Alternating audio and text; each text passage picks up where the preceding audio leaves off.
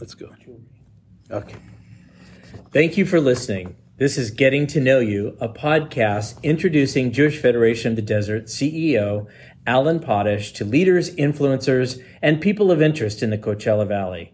I'm Jeff Hawker, and I'm joined here with my co-host, Alan Potash. How are you today? Jeff, I'm great. What's new with you? I'll tell you, it's been a busy season. A lot of stuff going on here at JFed. A lot of stuff. Every week there's been different speakers and, we had award ceremony for some of the Holocaust art and poetry winners. That was great because it was students writing poems and doing art, and all their teachers were very, very supportive of what they were doing. Holocaust education is very important, and especially when it comes from the teachers voluntarily to the students.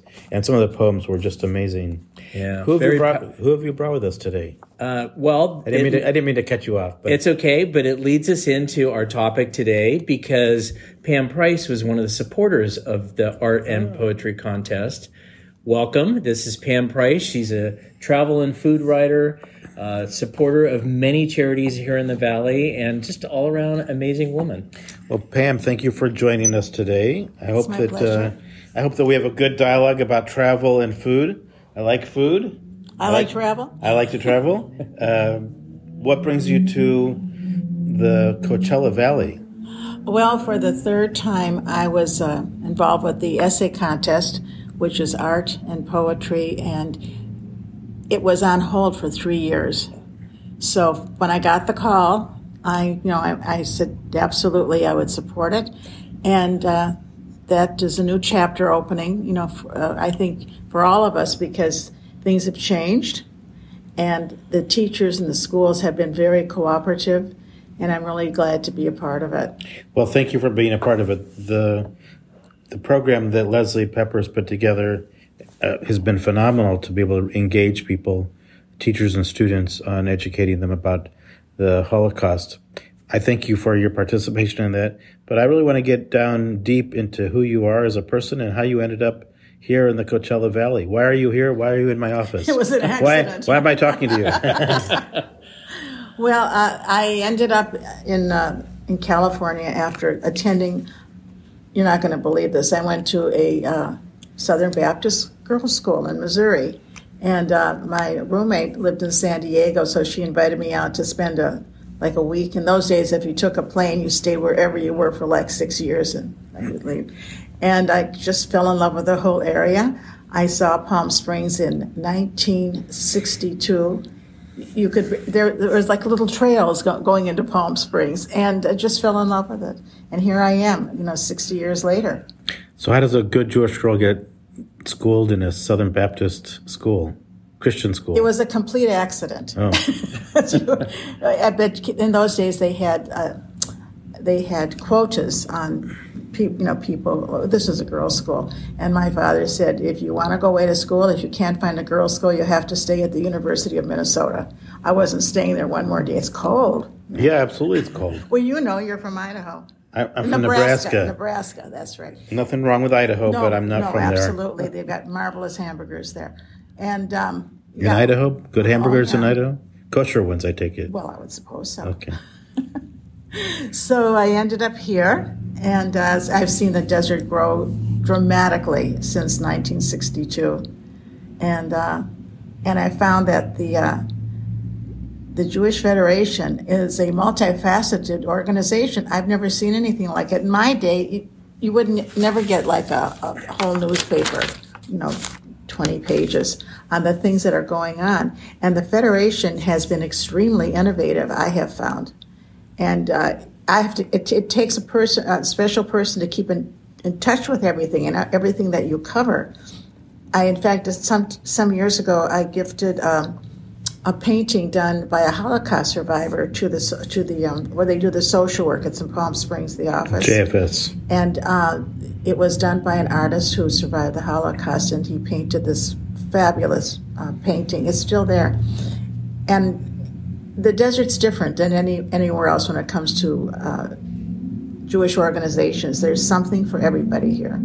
You can't say that why move to the desert. because it's like a party, 365 A party? days, and raising money. I've never been invited to a party yet out here. Well, now you will be. I'll put you on my list. Thank you. Who are So, the- go ahead, Jeff. Who are some of the other organizations that you support? I've known you for a long time.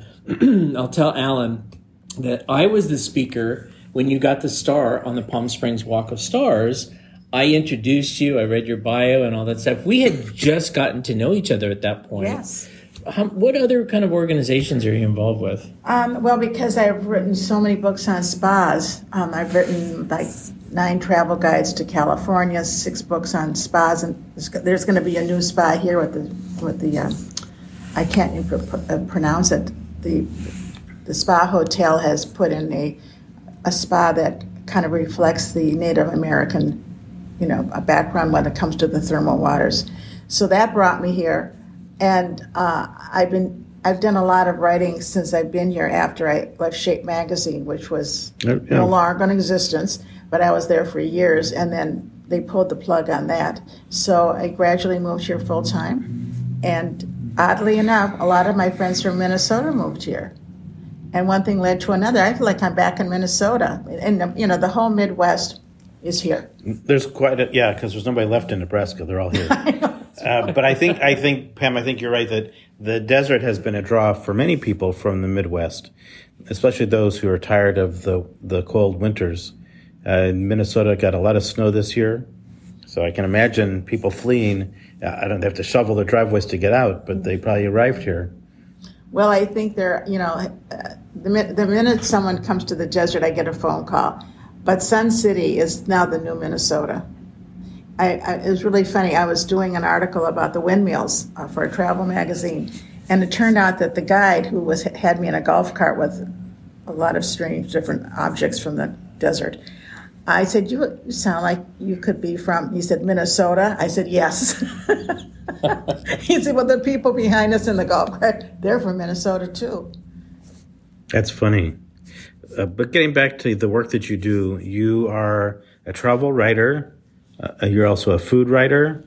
Yes, I was the food critic for the Desert Sun for many years, and my how would you say? My assistants were both from St. Paul, Minnesota. We went to high school together, and it was just kind of maybe born right in me. I never did well in school in math. I was exempt because I did some permanent damage to some of the equipment. Especially math. What kind of equipment do you need for math?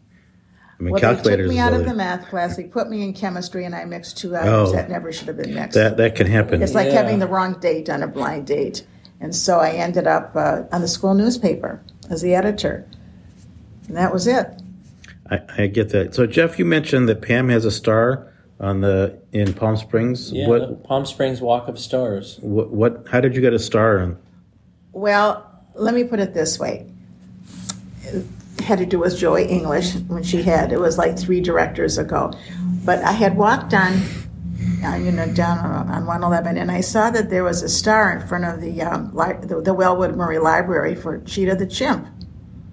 Well, we all know Cheetah the Chimp. So I thought, God, I'd love to have this. This is terrible because it had nothing to do with people. I said, if these people can honor Cheetah the Chimp, I wonder if I should be near the Cheetah the Chimp because I'm a big supporter of animals. So the next thing I knew, I met the director. He's no longer that director. And Jeff was part of that whole scene, and he was the one who introduced me. And it was really crazy because that's one of the busiest corners in the city and still is. Yeah. So you didn't earn it, you just got it. Well, at the time I was the travel editor at Shape Magazine, and I had written far too many stories about spas in Palm Springs. And so one thing led to another. And Joey English, who's, she's part of Desert Folklore, she said, you should have a star in Palm Springs. She said, you keep writing these articles year after year about Palm Springs. So she said, and I'll arrange it for you. And, you meet a lot of arrangers in the desert. Look at Jeff. And she followed through. Yeah, she followed through and everything. So the idea that you are an advocate and a promoter of Palm Springs, that afforded you the privilege to have a star on the Walk of Stars.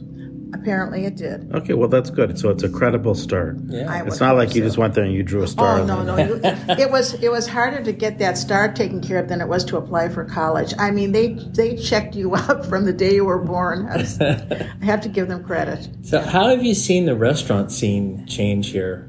Well, when I moved here, there were like 10 restaurants that everybody had been going to for since 1948, since after World War II.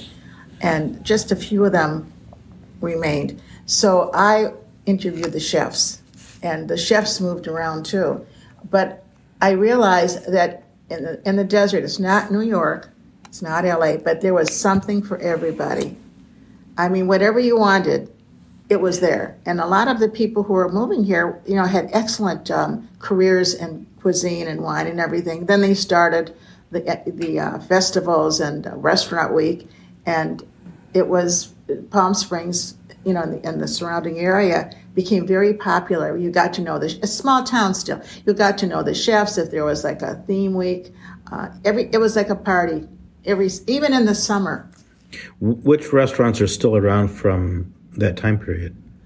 Well, the one that I think that survived well is Sherman's, because it's near the airport, and if you couldn't find some place to meet somebody, if they were new or whatever, you met at Sherman's, because everybody knew everybody, because they come back, coming back every year.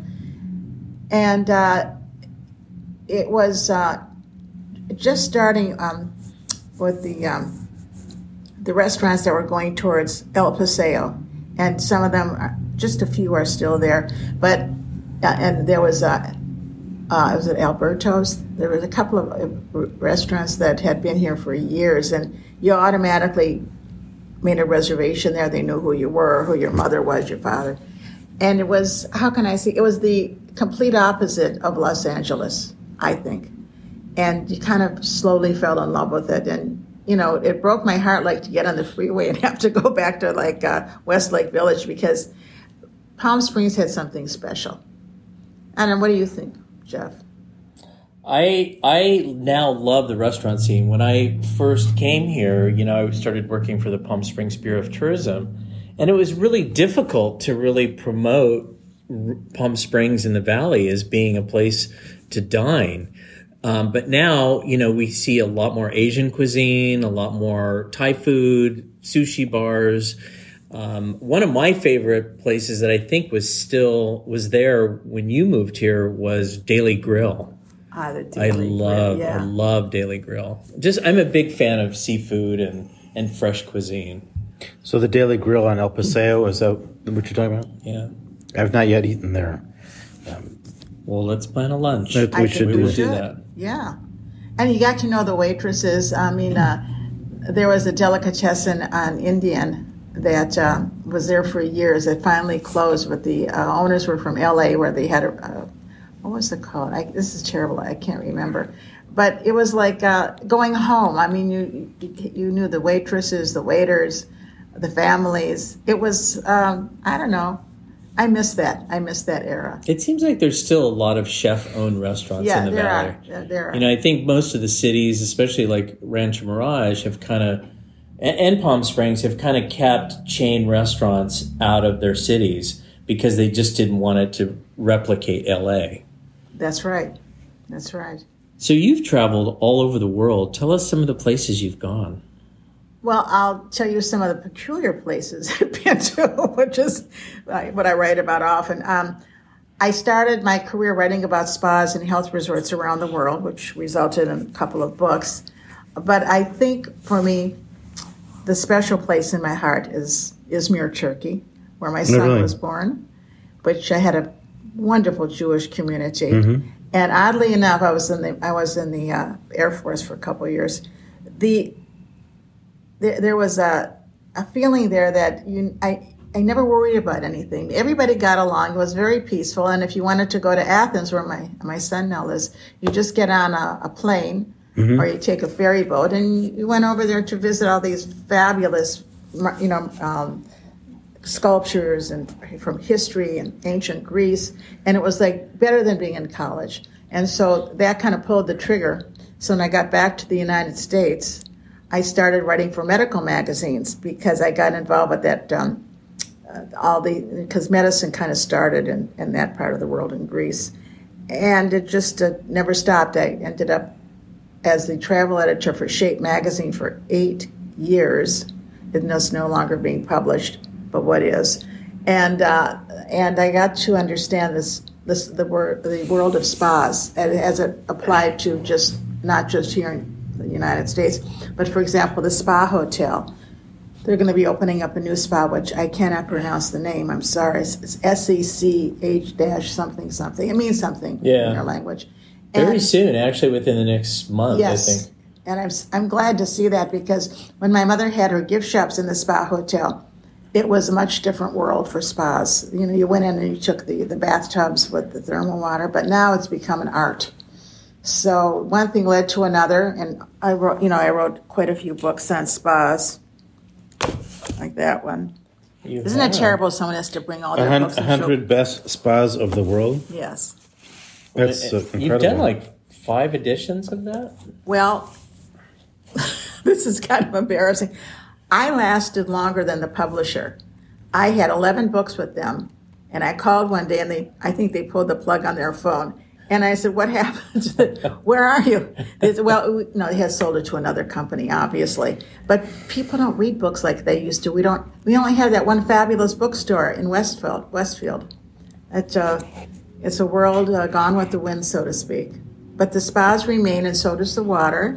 And they're going to be opening officially, I think, here at the Spa Hotel on April 4th. And I believe it's a monumental day for the spa world." Well, what a great life to have, travel from spa to spa in different countries and write about it. Do you have to get into the spa to talk about it, to write about it? Or you can just do it from a... Well, let me put it this way. I love the water. I can't swim. I was thrown out of the YWCA for having the lifeguard come rescue me too many times. And he said, "Miss Price, I think you should try a different aspect of, swimming." So I started. Did he know you from math class? No, that's a whole nother chapter. So what is the difference between, European spas and American spas? The basic difference is, and this is mainly started in East Europe, Switzerland, Austria, is that the water is thermal water. It comes out of the ground hot, sometimes too hot, and it has certain minerals and different ingredients that are very good for healing. And the one spot I'll never forget, I went to in Czechoslovakia. Half the people in the spa were Jewish. Then I went to Hungary. I was with a delegation.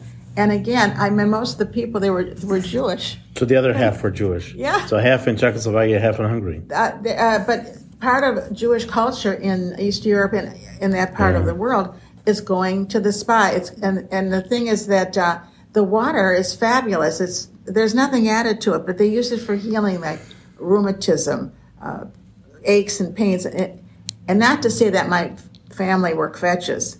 Do you know what that word means, Jeff? Complainers. My mother, I found all of them. They would go to the spa in Minnesota, or the Twin Cities. There was a word I kept hearing. It was called schwitz. I didn't know what it meant. It meant hot, and they would have steam baths in all the private clubs, and it was more like a social thing. So the spas were social, healing, medical, and fun. Is there a good schwitz around here? They're going to be opening up one, I think, at that new spa at the Spa Hotel downtown on Indian. I would imagine they would. Well, I could use a schwitz. Yeah, what about Sensei Spa that's now at Porcupine Creek? I know it's a private resort, right? Well, that 213 acres is kind of a mystery. Yeah. Do you know about this? Is that Larry Ellison's property? Larry Ellison's property. There's an 18-hole golf course up there. Gorgeous. Beautiful. When the Blixes owned it, there used to be parties there all the time. That was definitely at the party place. Yeah. You weren't here. You were too young to go. Okay. Well, thank you for that. We have time for one more question. I've traveled a little bit myself. I haven't been to many spas, but I discovered that there's a different word that is used in other countries called hammams. Hammams, yes. That's right.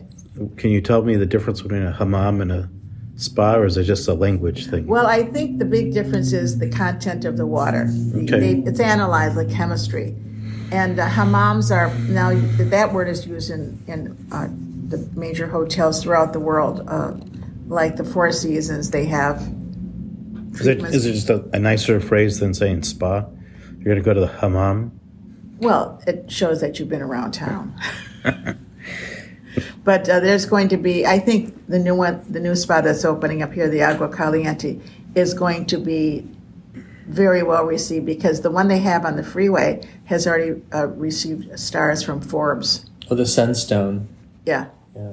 So the spas here also thermal water, or? Well, I would say for the most part, the water source is authentic because the Agua Calientes used it. And even when I was doing some historical review, in the 20s and 30s in Palm Springs, they had a bathhouse, the Agua Caliente tribe, and there's pictures of it. It was like a wooden shack, and that became the site of the hotel where my mother had her gift shop.